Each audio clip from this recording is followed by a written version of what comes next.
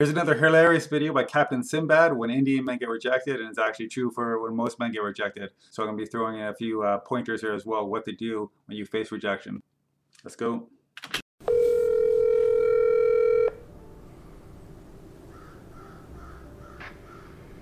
Hello? Hey! Hi, how are you? Hey, I'm good. How are you?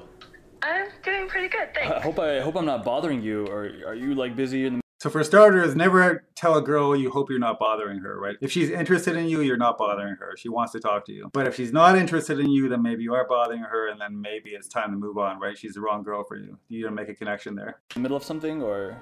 No, I can talk. And it also comes across much less assertive. It comes across as insecure, right? So even if she was interested to begin with, these kind of little things add up, and you could kind of push her away. Oh, yeah, had a great time with you last week, you know, when we went mini golfing. I was just wondering, like, you want to, like, we should do it again, you know? Like, do you want to, like, go see a movie or something? Me and you?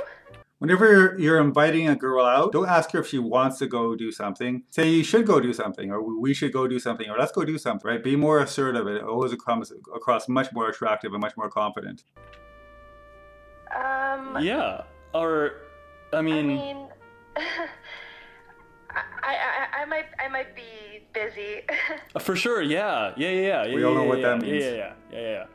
You know, that's cool. I'm really busy too. Like, I just like to always be doing things. That's great. Listen, I'll catch up with you another time, and it was just so cool to chat with you in life. All right, bye now. Okay.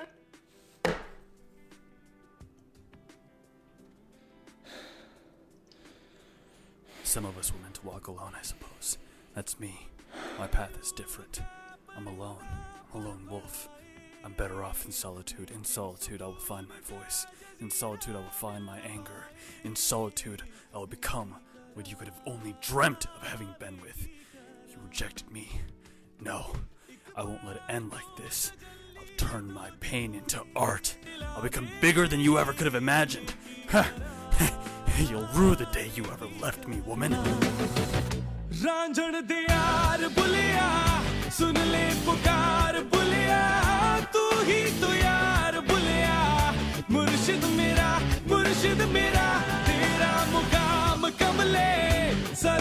Why did she not call me back, man? It's been hard on these streets with my snacks, man. I'm gonna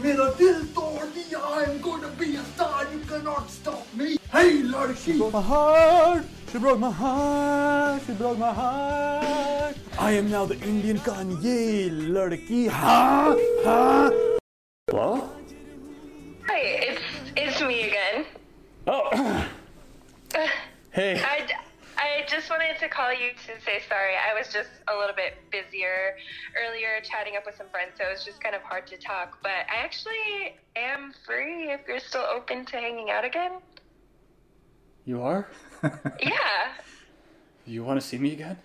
I want to see you again. Oh, awesome.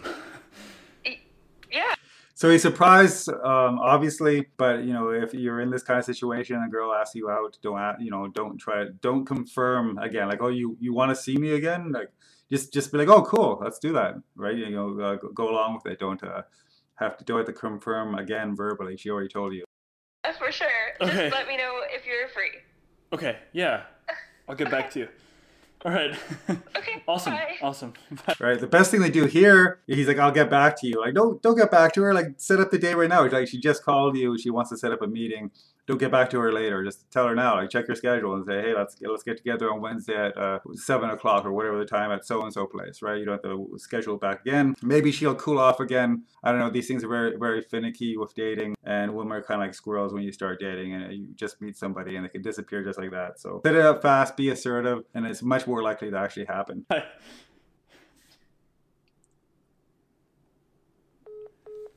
I'm a fucking psycho.